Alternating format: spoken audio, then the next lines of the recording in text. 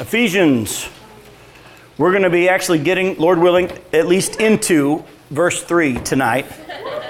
My plan is to at least start verse 3. Whether or not we'll finish verse 3, I'll let you know. But as with each of our studies of books of the Bible, I want to do a little bit of the who's and the what's and the when's and the why's. Now again, for those of you that have never been here for a part of one of my Bible studies, I don't spend too much time really breaking down all the introductory material. There's a wealth of introductory material out there today. If you want to study more deeper than what I'm going to give you here and this time, it's available online. There are commentaries, there are study Bibles that can really go into this in far more detail.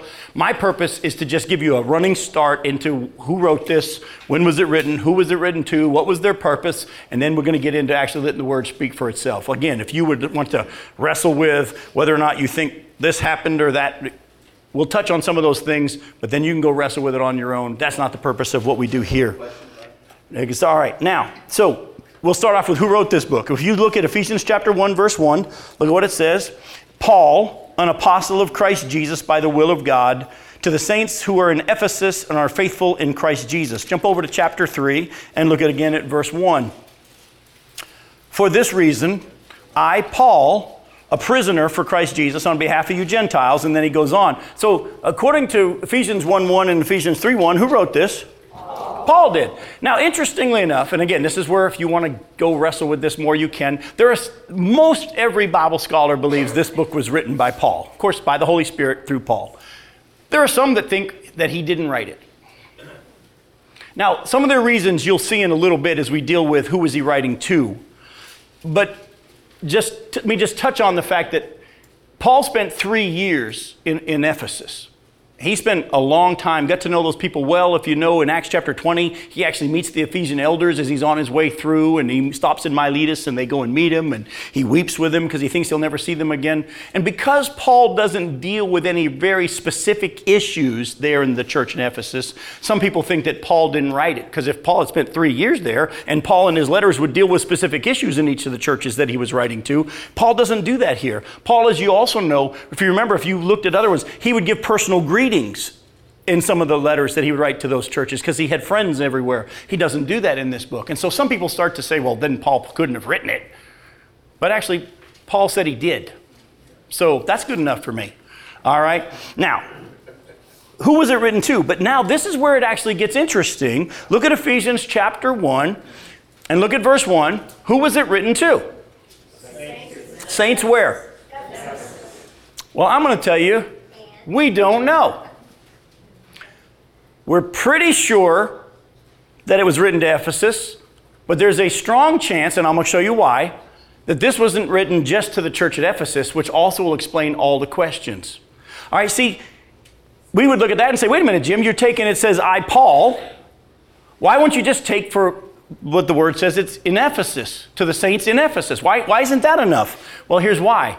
If you were to do the study and you would go look at some of the oldest manuscripts we have, some of the ones that were the closest to the originals. Again, you've heard me talk about this before. We don't have the actual piece of paper Paul wrote on. They didn't have copy machines back then. They didn't have Xerox. They couldn't fax it. All right? So what they did was they would hand copy the letters.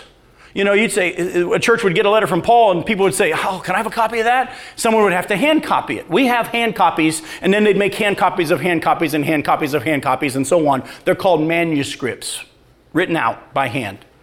The oldest ones we have, the ones that go back that can be dated the closest to when Paul wrote this, the oldest ones we have don't have the words in Ephesus in it.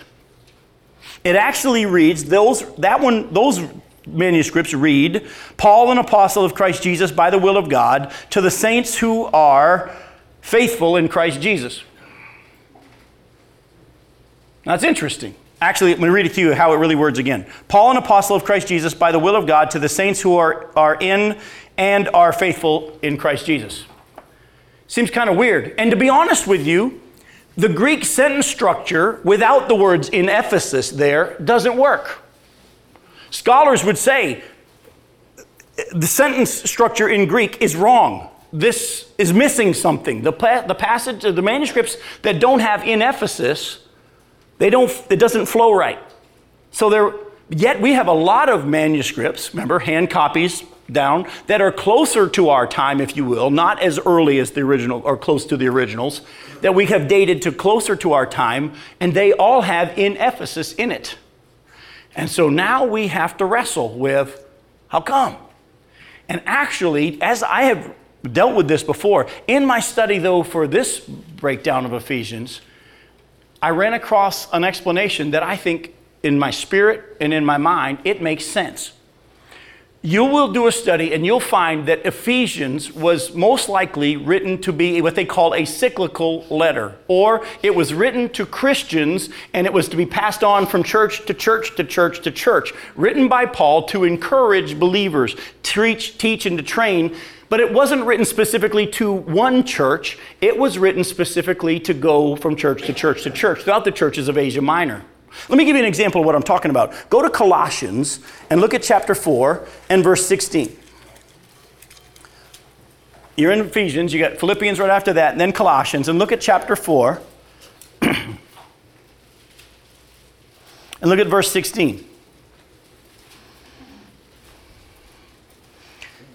It says there, and when this letter has been read among you, have it also read in the church of the Laodiceans, and see that you also read the letter from Laodicea. Do you see it?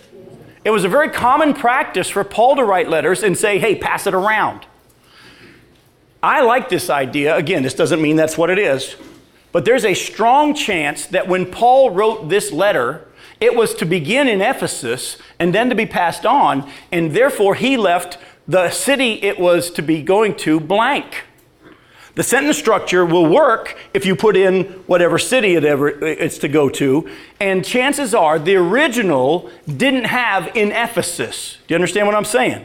To the saints who are, put your name here.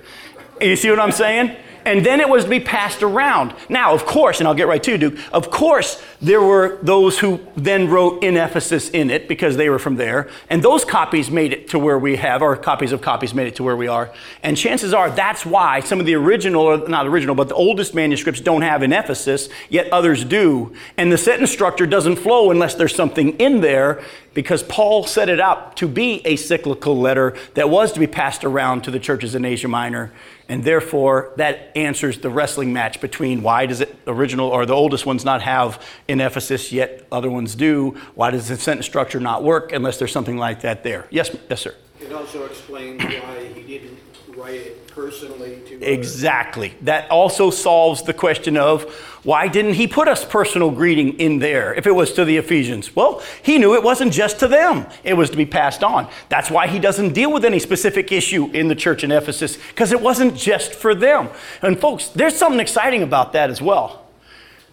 You hopefully understand that even though God wrote to the church in Corinth through Paul, or the church here through Paul, God still speaks through his word to us. Yet at the same time, even more so, if this was to be written to all the believers in that area, there is a wealth of stuff that is here for us. And I can't wait to show you as we begin to look at what it is. So who was it written to? It was written to the Christians, or the saints, and we'll get to that in a little bit, there in Ephesus, but also in Colossae and so on. And actually, when was it written? If you're curious about this kind of thing, let's do this here so she gets a little privacy. All right. I'm too good looking to have anybody else compete with my beauty here. So, and those bathing beauties behind me might win. So, all right. Now here's the deal. It was written between 60 and 62 A.D. All right. It was written between 60 and 62 A.D. and it was written by Paul. And here's something that's very interesting as well. It was written by Paul from prison in Rome. If you go look at Acts chapter 28, you'll see that he ends up in prison, and he actually was under guard, but he had some freedom. People could come and go. And we know now that actually while I was there, he wrote a couple of books, actually 2 or 3. He wrote Ephesians, Philippians, Colossians, and Philemon. They're called the prison epistles. And that's why as we get into Philippians and Colossians after we study Ephesians, you're going to say, wait a minute, that sounds a lot like Ephesians. And that's almost word for word in Colossians that he wrote here in Ephesians. That's because he wrote all of these while he was in prison and they were to be passed around. That's why we read in Colossians. Have this one read here. And make sure you read the one from the Laodiceans. And we don't have the one from the Laodiceans, but we know there was one written to the church there in Laodicea. And so with that in mind, this is what his purpose was. He was to encourage Christians while he was sitting there in prison. Now, again, keep that in mind throughout this study. Everything you read when Paul says, man, I wish you guys would understand the height, the width, the depth, the breadth of God's love. Where is he writing it from? Prison. Isn't that amazing? Think about how many Christians today who are going through a tough time would say, get your encouragement from someone else right now. I'm in the pit. But Paul knew something. And he understood that there's more to than just being saved. That's why we get to Philippians. We'll get there in chapter 3 when he says, I want to know Christ. Amen. Wait a minute, I thought you already knew Christ. I thought you already saved. Oh, there's more to him than this. I want to know him better. The fellowship of sharing in his sufferings. Forgetting what is behind. Straining forward to what's ahead. Even in this, and you're going to see later on in chapter 1 and chapter 3, he says, I want you guys to have the eyes of your hearts opened. That you would know him better. And so, folks, I can't wait to get into this Galatians study because we're not going to try to answer the why tonight of this book being written because it'll be unanswered as we unpack everything and begin to break it all out. But there's a couple of things that I want to do as we just kind of get started here is what I want to do is I want to just kind of remind you a little bit of what Galatians was about. Just real briefly, remember, we studied Galatians and Paul was writing to them and reminding them of what Christ had already accomplished through his life, death, and resurrection.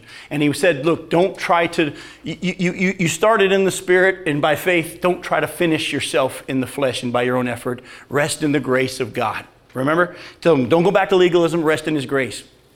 Ephesians, though, goes even deeper. And you're going to see the book of Ephesians is going to be used by God to speak to us about the fact that he says, I want you to know him better. He's going to talk about that same power that rose Jesus from the dead lives in you. And it's time, folks, that we ourselves lived in that and experienced it. It's time that the world saw that. I don't want us to go and try to manufacture it. I don't want us to turn it into anything unbiblical. But it's time that we move to living in the Spirit, not in the flesh, and letting the Spirit of God actually take over in the way in which is really available to us. And most Christians, and I wish I didn't have to say this, but it's true. Most Christians never will get to the level that we're going to talk about in the book of Ephesians. But if you guys are willing to come listen to me for all these years on a Tuesday night, I think that you guys have a lot more going for you than, not because I'm worth anything, but you got to have the Spirit of God within you to be able to put up with me. So therefore, amen. I appreciate that, and it was unnecessary at the same time. If I had a chalkboard, I would put your name on the board and say, see me after class. You're right. Think about how many points Becky gets. That's right.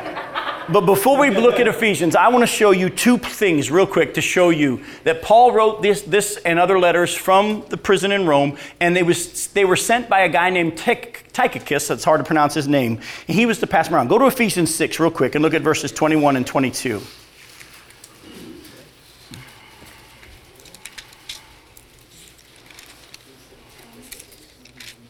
Ephesians 6, verses 21 and 22. Paul says at the end of this letter that we're going to be looking at, he says, so that you also may know how I am and what I'm doing, Tychicus, the beloved brother and faithful minister in the Lord, will tell you everything. I have sent him to you for this very purpose, that you may know how we are and that he may encourage your hearts. All right? With the letter, Tychicus is the one who carried the letter. Well, go to Colossians, 2 books over, and look at chapter 4, verses 7 and 9, or 7, 8, and 9. Colossians 4, verses 7, 8, and 9. Here he says to the church in Colossae, Tychicus will tell you all about my activities. He is a beloved brother and faithful minister and fellow servant in the Lord. I have sent him to you for this very purpose, that you may know how we are and that he may encourage your hearts. And with him, Onesimus, our faithful and beloved brother, who is one of you. They will tell you of everything that has taken place here. And if you know anything about Onesimus, you know the book of Philemon. Folks, do you understand? While he's sitting in prison, he wrote Ephesians, Philippians, Colossians, and Philemon, and Tychicus was to take them around to them and at the same time give them a report about how Paul was doing and what was going on. All right? That is your basic intro to the book of Ephesians. You want more? Google it. All right? Let's go to Ephesians chapter 1. Ephesians chapter 1. Look at verses 1 and 2. Paul, an apostle of Christ Jesus by the will of God. We already dealt with that in our study of Galatians, so we're not going to take too much time. We're just going to move on. Remember, Paul was called by God to be an apostle and to be a leader in the church and also to be sent on this traveling ministry to equip believers all over that area of the world. All right, Paul, an apostle of Christ Jesus by the will of God, to the saints who are in Ephesus and are faithful in Christ Jesus. Grace to you and peace from God our Father and the Lord Jesus Christ. Now again, because I don't want to spend too much time repeating things we've already looked at. We've already looked at grace and peace as Paul wrote that in a lot of his letters. We've already studied that. You want to know more about, you say, Jim, I wasn't here. Go to the website. Go click on Bible studies there on the main page of the website. Go to the book of Galatians, click on it, and you'll see it in the intro to that. We'll deal with it there. All right, so that's where you'll get your answers there. I want to just bring out that middle section here. It says, to the saints who are in Ephesus and are faithful in Christ Jesus. I want to unpack that a little bit. First of all, he calls them saints. Now, this is important that we deal with this because there's a lot of misconceptions and confusion when it comes to the term saints. In the church today, in a lot of circles, the term saint a lot of times refers to special people in the church who are morally better than us in our minds or have accomplished great religious feats. And have you ever heard someone say, well, that person's a saint? You know, unfortunately, I still don't know why, but maybe people say that about Becky for being married to me. She's a saint. Well, I know what they're trying to say, but I want you to hear me. That is an unbiblical use of the term saint. And I'm going to show you as we look through the scriptures tonight. The term saint is descriptive of every single believer in Jesus Christ. If you are a follower of Jesus. Now listen, it also referred to the Old Testament saints, those who were the special, the chosen, the people who followed God by faith. Of course, Jesus' death took care of them and gave them righteousness as well. And Paul is actually just saying, look, they're Old Testament saints. So too are you saints. And you're going to see that in a little bit as we get to that word faithful. But right now, I want to just show you scripturally how the Bible uses the term saints to describe all believers. There's not some people that are more saintly than others. We're all saints according to the scriptures. All right, go to Romans chapter 1.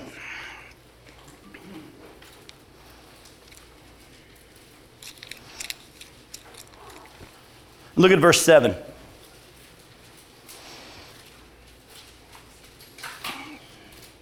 He says, to all in Rome who are loved by God and called to be saints. Now you say, Jim, that doesn't just say then that's everybody. That just simply says that there are those who are called to be saints.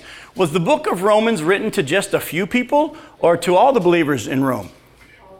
All the believers in Rome. And actually, it's more clear in time. Go to Romans chapter 8. Look at verses 26 through 30.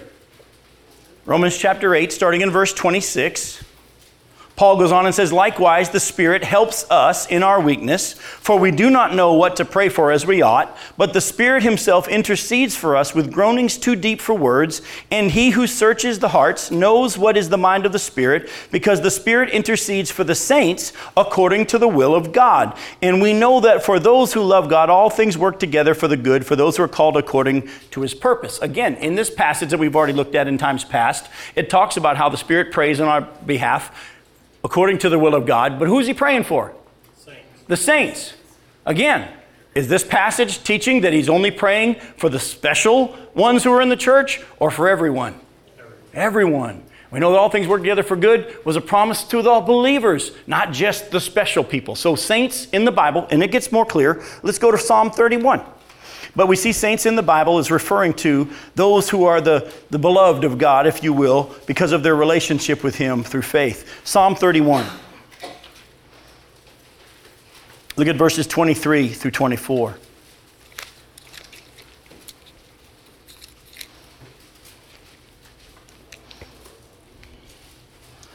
says, love the Lord, all you his saints. The Lord preserves the faithful, but abundantly repays the one who acts in pride. Be strong and let your heart take courage, all you who wait for the Lord. Again, this is not talking about the special few. This is talking about all those who trust in the Lord. I know it's hard for some of us because we might have grown up in denominations that use the term saint to refer to only certain folks, and after a certain time they could be decreed a saint and all this. Folks, that's never what the Bible taught. That's never what the Bible taught. We all are saints if you're in Christ Jesus. All right? Now, go to chapter 116 of Psalms. And this one actually right now has a lot more meaning for me than it ever did. Psalm 116, verses 12 through 19.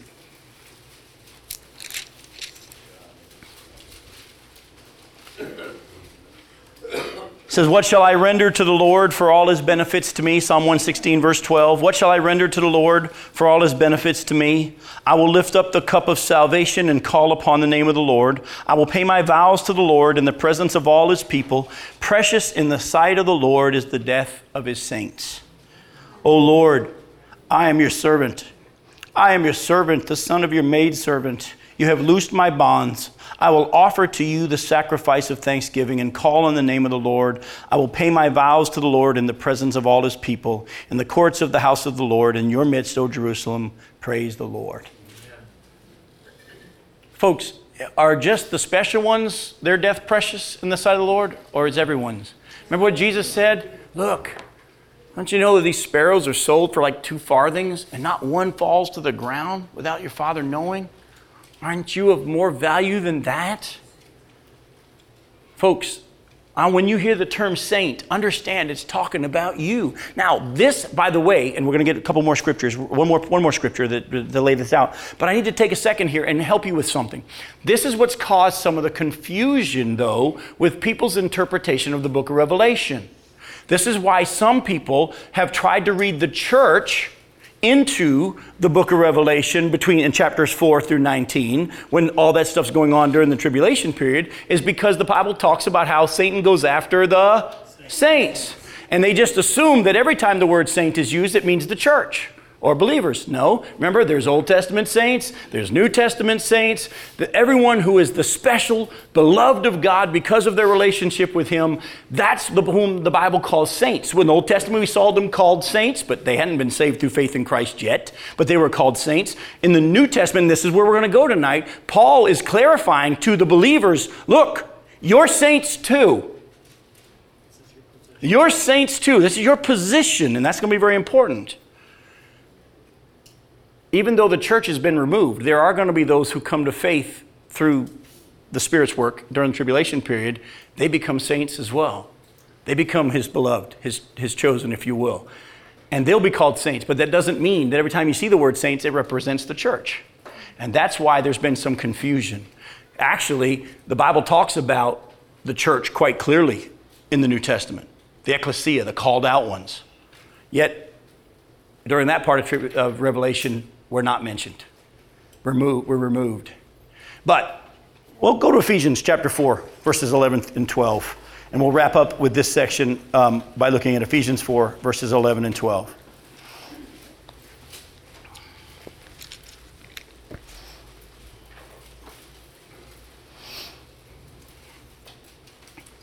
Now, again, a passage you've heard me teach on quite a bit. And God, gave the apostles, the prophets, the evangelists, the shepherds, and teachers to equip who? The saints for the work of the ministry, for building up the body of Christ. And then it goes on and describes as each part does its work. Again, very clearly in this passage, are the apostles and the prophets and the evangelists and the pastor teachers the saints? Well, yes. But are they the special ones? No. They're equipping who? The saints to do the work of the ministry. So don't think that there's a special select group of people that are better than others and they're called saints. The term saint applies to you. Now, folks, please, I'm hammering this for a reason. We're going to be going in our study in the book of Ephesians to really begin to understand all that has been accomplished in our salvation and our relationship with Jesus Christ. We're moving away. We're done with legalism. We're learning to rest in grace and walk in the Spirit and keep in step with the Spirit. But in order for us to do that, we have to now move to the direction that Paul's wanting us to move to and understand what it really means to be in Christ. You have, I love how you put it, Jim, been given a position now. Did you earn it? No. So if you didn't do anything to earn it, are you going to do anything to lose it? No. It was a gift. And your salvation was more than just, well, I've been saved. No. As you're about to see, something unbelievably supernatural and awesome and powerful has been accomplished. And the sad thing is, for many, many years in the church, life of the church, it wasn't taught to us to really understand what it means to be in Christ. And this is where we're going. Now, yes, there are those who have taken it to unbiblical realms. We won't go there. But we're not going to be afraid of the biblical truth either and just stay and say, this is good enough for me. I want everything he has for me. Amen. And I have begun in my later time of my walk with the Lord and the last 10 plus years of my ministry, begun to really understand what it means to be in Christ and to live in his Spirit and live in grace and to move away from trying to work hard for Jesus and hope he's pleased, but to really understand his power. And folks, I have begun to experience the same power that rose Jesus from the dead in many ways in my life, and I don't want to ever go back. But I also don't want to be alone. Because here's part of the problem. One of the things I wrestle with and I struggle with is, as I try to share this with other Christians, it's like it's going over their head. And so the only way you're going to grasp what I'm talking about is if you yourself say, Jim, I don't know if I believe it for you say it, but I want to find out if it's true. God, is what Jim's teaching here biblically true? I want to know if this, so don't just say, well, Jim says it. You got to wrestle for yourself till you get to that point where you realize what it means to rest in him and to do only what you do by his power and to see him do it and to trust in him. And you will move into a place where when people say, how are you doing? You will no longer have a quick reaction of hanging in there. You will no longer say, doing the best I can, which most Christians say. Yeah, you will move into an understanding of, even in the midst of all this stuff. I felt weird when people say, Jim, are you doing okay? And I have to tell you, folks, there's still tears. I still choke up with my mom dying. Many of you have been through this before, but to just be there and to look at the dead body of your mom, to know she ain't there anymore and have to help carry her out. It's a weird place. It's something I can't even put into words. Yet, I don't know why, but I got more and more excited. You know, my dad said to me yesterday, well, I had to cancel your mom's eye appointment. And I said, great. She's been cured. She doesn't have eye trouble anymore. And I had to cancel her neurology appointment. Praise God! She doesn't have Alzheimer's anymore. Yes, we'll still grieve, but not like the rest of men who have no hope. But folks, let me just tell you, you try to work it up on your own, you won't.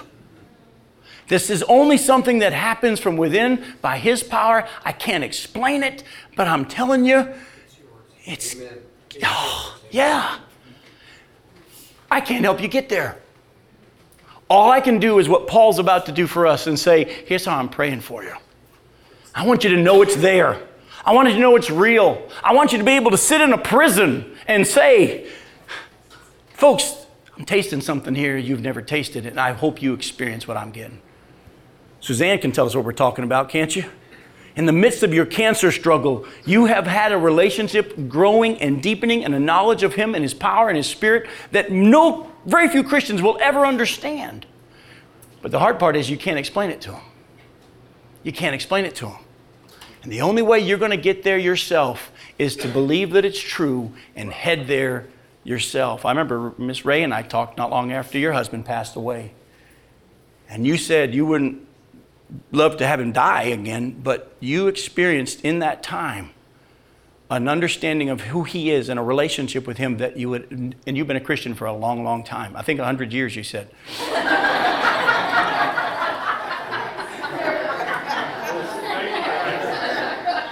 Folks, listen to me.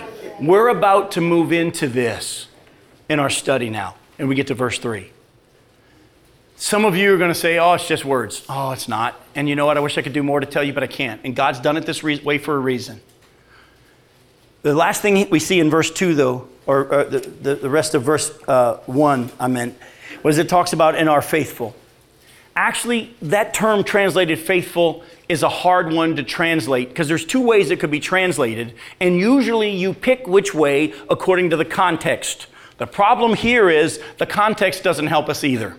All right, it can be translated as faithful in the sense of obedient and doing what it is they're supposed to do. But it also could be just simply translated believers. All right? And usually the context will help you know which way to translate it. The context here doesn't help. So some Bibles call it faithful. I think what Paul was saying was to all the saints who are believers in Jesus. In other words, he's saying, I'm tying you in with that same group of saints from the Old Testament, but you're New Testament saints because of your faith in Jesus Christ. Do you understand? I don't think he was only writing to the Christian. Remember, he's being passed to all the churches. He couldn't have been writing to only those who were obedient. Do you understand? He couldn't have been writing to only those who were faithful. Because let's be honest, if someone were to pass us a letter from someone that says this is written to the people who are being faithful, we'd say, well, pass it on. I don't need to read it. But I don't think he was doing that. I think he was clarifying, you're saints, you have a position because of your belief in Jesus Christ. All right? That's everybody. Now, what does he say next? And look at just verse 3. And like I said, we could spend weeks in verse 3. Blessed be the God and the Father of our Lord Jesus Christ, who has blessed us in Christ with every spiritual blessing in the heavenly places. I'm just going to stop there. There is a ton right here. All right? Blessed be, he just breaks into praise. Isn't that interesting? He starts off the letter, and remember, it's a cyclical letter to be started in Ephesus and moved on to all these other churches. And he says, look, it's Paul. I'm sitting here in prison, and I'm writing to you believers who are in here, who are saints because of your faith and your belief in Jesus Christ. Now let's just get to what I want to get to you about. Praise God. Praise God for everything that he's done through Jesus. Because in Jesus, he has blessed us with every spiritual blessing in heaven. Now, some of us will say, well, I can't wait till I get to heaven because I experience those spiritual blessings. That's where you're missing it. You're going to see that a lot of that is now too, because we are in Christ. Actually, I want you to see it. Look at how many times he uses the term in Christ. Chapter 1, verse 3. All right, look at, he has blessed us in Christ with every spiritual blessing. Verse 4, he goes on and says, even as he chose us in him before the foundation of the world. And we're going to get to all that next time we get together. Look at chapter 1, verse 6. He goes at the end of verse 6 and he says, we're in the beloved. Look at verse 7. In him we have redemption. Look at verse 9. At the end of verse 9, again he says, in Christ. Look at, we again see at the end of verse 10. In him. Again, beginning of verse 11. In him we have obtained an inheritance. Look at verse 13. In him. Does he seem to be repeating something over and over and over and over and over? It's all tied to the fact that we are now in him. You are in Christ. So, in order for us to really begin to understand all these spiritual blessings and what they are and what they mean, as he's going to be unpacking for us all the way through in our study of the book of Ephesians, we have to look tonight at what does it mean to be in Christ. And again, my prayer is that you'll grasp this. My prayer is that you'll write these scriptures down. My prayer is that you'll go sit alone somewhere where it's quiet and you'll begin to let the Spirit speak to your heart about these things. But because for too long, Christians have just gotten to the level of, well, I'm saved. That means I've been forgiven of my sins and I'm going to go to heaven. Yet, if you ask most Christians, how does God view you today? They don't understand still. They don't know what it means to be in Christ. They don't understand that in Romans 8:1 it says, there is therefore no condemnation for who? Those who are in Christ. At the same time, a lot of Christians today still sing that old song, I'm just a sinner saved by grace. No, you're not. You were a sinner, and you have been saved by grace. Oh, do you still sin? Yeah, I still sin. But what did Paul say in Romans 7? It's no longer I who do it. It's sin living in me. He wasn't saying he wasn't accountable, that God wasn't going to deal with it in love. But twice he says, it's no longer. A transition has occurred. It's no longer I who do it. It's sin living in my body. He saw himself now as different. He was no longer a sinner saved by grace. He was a new creation. What did he say? The old has gone. The new has come. What does that mean? Something died. Your old you is gone. Now, you still got the flesh struggle going on. Your flesh hadn't been redeemed. We've all talked about that. But you got to understand how God views you now. He sees you as in Christ. Not someone he's forgiven and moved over here to this side, and now those are the ones that have been forgiven, and we'll see how they do. You have now been put in Christ, and now when God looks at you, he's looking at you through Christ. And everything he feels toward Christ, let me say that again, and you're going to see this from Scripture tonight. Everything he feels toward Christ, he now feels toward you. And everything he lavished on Christ, he lavishes on us. Exactly. Go to Romans 8. We've just talked about verse 1, how there's no condemnation for those who are in Christ. But I want you to see verses 2 through 4 and then verse 9. Romans 8, verses 2 through 4. It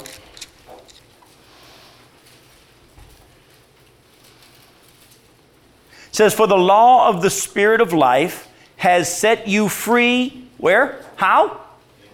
In Christ Jesus, from the law of sin and death. For God, past tense folks, has already done what the law weakened by the flesh could not do. And that was make you righteous. He's already done it by sending his own Son in the likeness of sinful flesh. And for sin, he condemned sin in the flesh by punishing Jesus, in order that the righteous requirement of the law might be fulfilled in us who walk not according to the flesh, but according to the Spirit. Now again, that's not a caveat like if you walk in the Spirit, you'll be okay. If you walk in, no. He's saying there's a difference between those who are in the flesh now and those who are in the Spirit. Even though I am still walking around in a fleshly body, even though I am still wrestling like you are with this body of flesh, like Paul said in Romans 7, God doesn't see me anymore as in the flesh. He sees me as where? In the Spirit or in Christ. Look at verse 9. It clarifies it. You, however, are not in the flesh, see it, but in the Spirit, if in fact the Spirit of God dwells in you. Anyone who doesn't have the Spirit of Christ doesn't belong to him. The issue now is not did you pray a prayer, not were you baptized, not did you join a church. The issue is, did you receive the Spirit of God as confirmation that a transition has occurred and that he has now moved you from the death to life, and you have been, what did Jesus say to Nicodemus? Man cannot see the kingdom of God unless what? He's been born again of the Spirit. A supernatural birth has occurred and you've been given life, spiritual life. Write this down, look at it later on. John chapter 2, verses 23 and 24. It says that when Jesus did many miracles, many people believed in him, but he would not entrust himself to them because he knew what was in man. He didn't need man to testify to him about man. He knew the hearts of men. In other words, here are some people that say, hey, I believe, but Jesus didn't seal the deal. Why? Because he knew that their belief wasn't faith, and there is a difference. There is a difference. In order for you to be truly saved, you got to do more than just believe. What did the Bible say about the demons? They believe and they tremble. We're talking real faith. And when you have real faith, The Bible says God then seals the deal with his Spirit. 2 Corinthians 13:5 says it this way. Examine yourself to see whether or not you're in the faith. Is Jesus in you? See, we've over the years said, hey, did you pray this prayer? Were you baptized? Did you walk an aisle? No. The question we need to ask people is this. Do you have the Spirit of God within you? And some of you right now are sitting there going, well, how do you know? Well, I'm not saying you're not saved. Please don't hear that at all.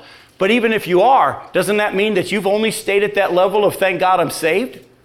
And you haven't moved into even understanding whether or not the Spirit of God's in you? You have as a head knowledge because the Scripture said that. And you've heard the preacher talk about how God gives you his Spirit as a deposit guaranteeing your inheritance. But many of you in this room might still be at that level of saying, I don't even really know if I got the Spirit. I know the Bible says I do, but how do I know?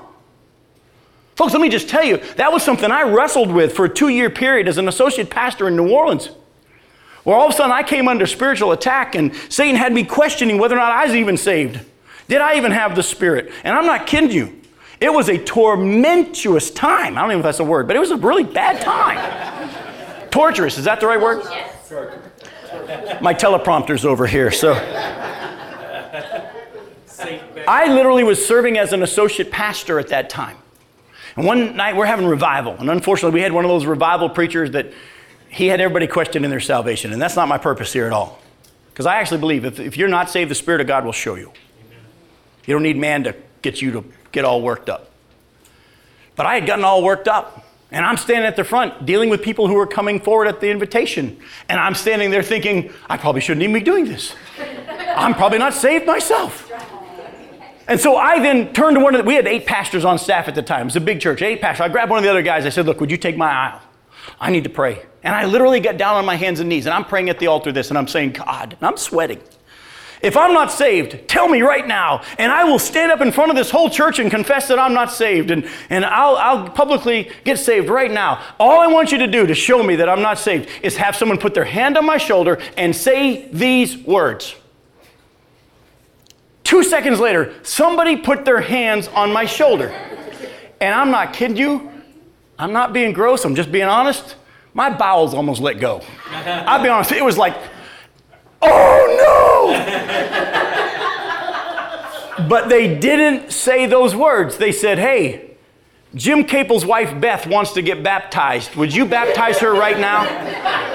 And I was like, okay, all right. And so I'm running to the baptistry to go put on the waders, and I'm like saying, oh man, that was close, you know? Yet the whole time deacon's helping me get the waders on, you know? And I'm thinking, I probably shouldn't be doing this. I'm not sure if I'm even saved. Oh, it was awful. It was one of my best friends, and I'm having the privilege of baptizing his wife, and I was just under torture. Next week. So Beth isn't officially baptized. Thank God Beth's baptism's good, you know?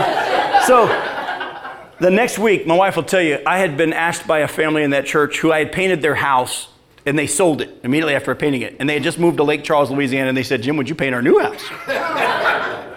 I was glad to do it, because maybe I shouldn't even be in the ministry. I'll go paint a house.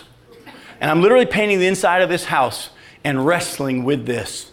And Dr. Charles Stanley was on the radio, and he talked about 1 Corinthians chapter 2, verse 14 that says, the man without the Spirit does not understand the things of the Spirit. They're foolishness to him.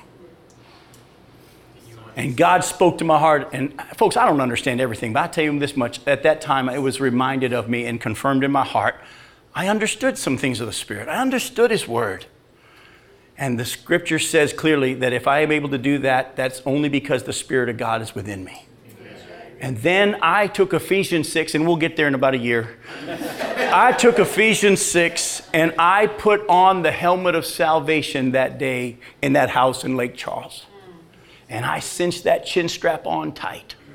And Satan could no longer mess with me in that area because I knew I had the Spirit. Because I understood some things of the Spirit that was impossible without His ability, without Him being in me. Now, at the same time, I've also since then begun this journey of now moving into not just saying, well, good, I'm saved, to really wanting to know what it means to be in Christ. And Paul says, praise God, folks. He has blessed us in Christ, listen again, with every spiritual blessing in Him, in the heavenly places. Remember, you're not in the flesh if the Spirit of God lives in you. God doesn't see you as fleshly. You're not a sinner saved by grace. Yes, you still sin, but it ain't you even. It's this body you're wrestling with. And the Spirit of God within you is going to give you victory over that as well. You are now controlled by the Spirit of God if Jesus lives within you. Well, go to Romans. You're in Romans 8. Look at verses 10 and 11. If Christ is in you, although the body is dead because of sin, the Spirit is life because of righteousness. If the Spirit of Him who raised Jesus from the dead dwells in you, He who raised Christ Jesus from the dead will also give life to your mortal bodies through His Spirit which dwells in you. The same Jesus that lived in a human body just like yours and mine, was tempted just like you and me, but one is able to give you victory over sin too. Now again, we're not going to move to the level of sinless perfection. You're not sinless if you're a Christian, but you should sin less. There will be victory if you learn how to walk in the Spirit. All right? We'll get to more of that down the road. Go to John chapter, we're in Romans here. Let me show you one more passage and then we got to start to wrap up here. Romans chapter 8, look at verses 14 through 16. For all who are led by the Spirit of God are the sons of God. Amen. For you did not receive the spirit of slavery to fall back into fear, which is so sad how many Christians live in that still. But you have received the spirit of adoption as sons, by whom we cry, Daddy, Abba, Father. The Spirit, capital S, Holy Spirit Himself, bears witness with our spirit that we are children of God. Amen. Folks, I want you to move beyond just being confirmed that you're His child. I want you to start learning how to live in that power. Go to John chapter 14 real quick. We got 2 more passages and then we'll wrap us up. My clock says that we're almost at 8 o'clock, but we started a little bit late tonight, so we're okay. John chapter 14. Look at verses 15 through 20. Jesus is speaking. He says in chapter 14, verse 15, if you love me, you will keep my commandments, and I will ask the Father, and He will give you another helper to be with you when? Forever. Even the Spirit of truth, whom the world cannot receive because it neither sees Him nor knows Him. You know Him, for He dwells with you and will be where? In you. Look at what Jesus is saying here. He's talking to his disciples. He's saying, guys, I'm about to go to the cross. I'm going to teach you in the next chapter about abiding relationship. But before we even get to the abiding relationship, I got to tell you about something that's about to happen. When He says here, if you obey my commandments, the Father will give you the Spirit. He's not talking about if you do the commandments and don't honor your father and mother and don't kill and don't lie and don't steal. No. This commandment is what? That you believe in the one that He sent. That you believe that I'm the one the Father sent. If you obey that command, my Father's going to give you His Spirit. And He's going to be with you and He's going to be in you. Now, that didn't happen, of course, till Jesus died and rose from the dead and then went to the Father and then the Spirit came. All right, so that's important. Now, at the same time, look at what He says now in verses 18 through 20. He says, I will not leave you as orphans. I will come to you. Yet a little while and the world will see me no more, but you will see me because I live, you also will live. In that day, you will know that I am in my Father, and you in me, and I in you. Now look closely at this again. In that day, you will know, in that day that my Spirit comes to live in you, you will know that I'm in my Father, and you're in me, and I'm in you. Let that sink in for a minute. Jesus says, I'm in the Father, you're in me.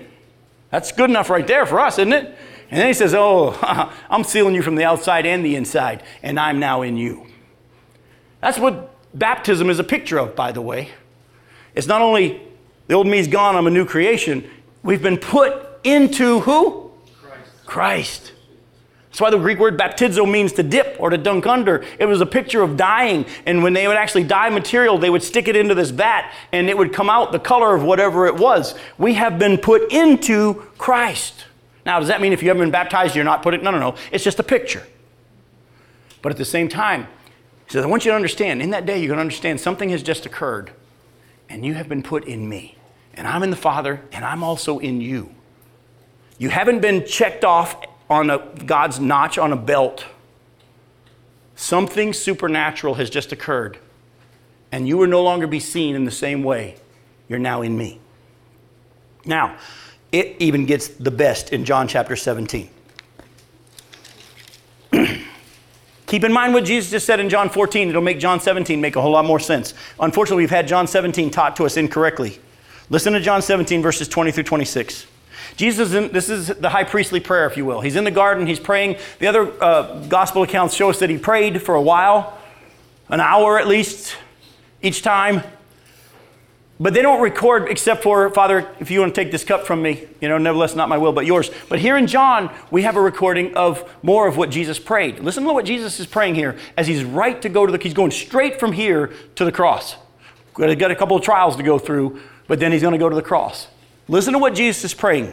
He's already been praying for his disciples in the previous verses. Now in verse 20, he says, I do not ask for these alone, or only, but also for those who will believe in me through their word. By the way, that's us.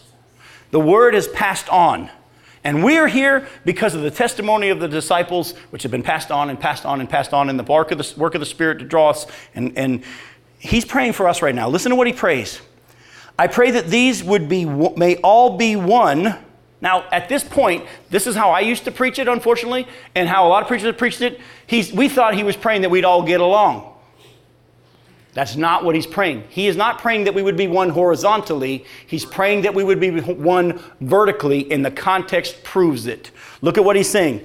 I pray that they may all be one, just as you, Father, are in me and I in you, that they also may be in us, so that the world may believe that you have sent me. The glory that you have given me, I have given to them, that they may be one even as we are one, I in them and you in me. Now, does that not also tie to the fact that if we are in Christ, there is a unity? Yes, and there's an understanding that we have that you can't even explain, where you could not run into Christians like the Cunios who run off to the weird coast, but they come back and people want to run. You were dragged, okay, as long as you did it in obedience. But when they walk back in, people immediately hug them, and you guys get to just catch. You didn't have to catch up. You just pick right back up. Why? Because there is a unity amongst us because of Christ. But don't jump to that and miss what Jesus is saying here. Look at what he's saying again. He's saying, I want them to have the same relationship that you and I have, Father. I don't want them to just be my followers. I want you to do something that I know you're going to do, and I'm praying according to your will because this is your plan, to make them in the same relationship that you and I have. I want you to give it to them. And then look what he says. Go to the end of the section here and look at verse 25. Nah, I can't. We can't skip verses 23 and following. 23 to verse 26. He says, I in them and you in me, that they may become perfectly one, so that the world may know that you sent me and have loved them even as you have loved me. Father, I desire that they also whom you have given me may be with me where I am, to see my glory that you have given me because you loved me before the foundation of the world. O righteous Father, even though the world does not know you, I know you. And these know that you have sent me. I made known to them your name, and I will continue to make it known, listen closely, that the love with which you have loved me may be in them, and I in them. He's wanting to do that now through this study. He already said, I'm going to continue to make it known that the love you have for me is the love that you have for them, and that I'll be in them. And it's all because of me. And folks, it's time that we move away from thinking that God's view of us changes according to how good or bad we are, how obedient or disobedient we have been, but really begin to understand what it means to be in Christ. And Paul starts off his letter by saying, praise God, because of Jesus, every spiritual blessing in the heavenly places is now ours. Doesn't that make you kind of want to know what that means? Me too. That's why we're going to come back next week. Let me pray for us. Father, oh, thank you so much for the fact that even in our spirits right now, as you're within us, there's a sense of excitement and there's that confirmation that your Spirit is saying, this is truth. Lord, we want you to only line us up with your truth and with your word when it comes to this. Father, the enemy wants to come at times and say, well, be careful, watch out. Lord, we know that we need to be careful. You've told us that. You've told us to test the spirits to see whether or not they're from God. You've told us that there'll be doctrines taught by demons and we need to be careful. You've told us to take every thought captive and make it obedient to Christ. You've told us to examine everything according to your word. And so, Lord, we want to do that, but we also don't want to just sit back at a level of just saying, thank God I'm saved. Lord, it's time that we and the world got to experience. Because we saw that was your prayer, Jesus, that we would not only understand, that the world may know that you're in us. Father, move us by the power of your Spirit through truth and us receiving it by faith. Move us into this realm that Paul's about to begin to pray for us, that we would know you better, and that we would understand that the same power that rose you from the dead is now within us. Lord, I want to know what that means more. I want to be like Paul and get to know you more. It begins by helping me understand how you really see me. Oh, I know, Lord, there's a lot of unlearning we've got to do, but you're able to do that. I thank you for that. And Lord, I look forward to what you're going to do in our study of the book of Ephesians, and we thank you ahead of time for all that. In your name we pray. Amen. Amen.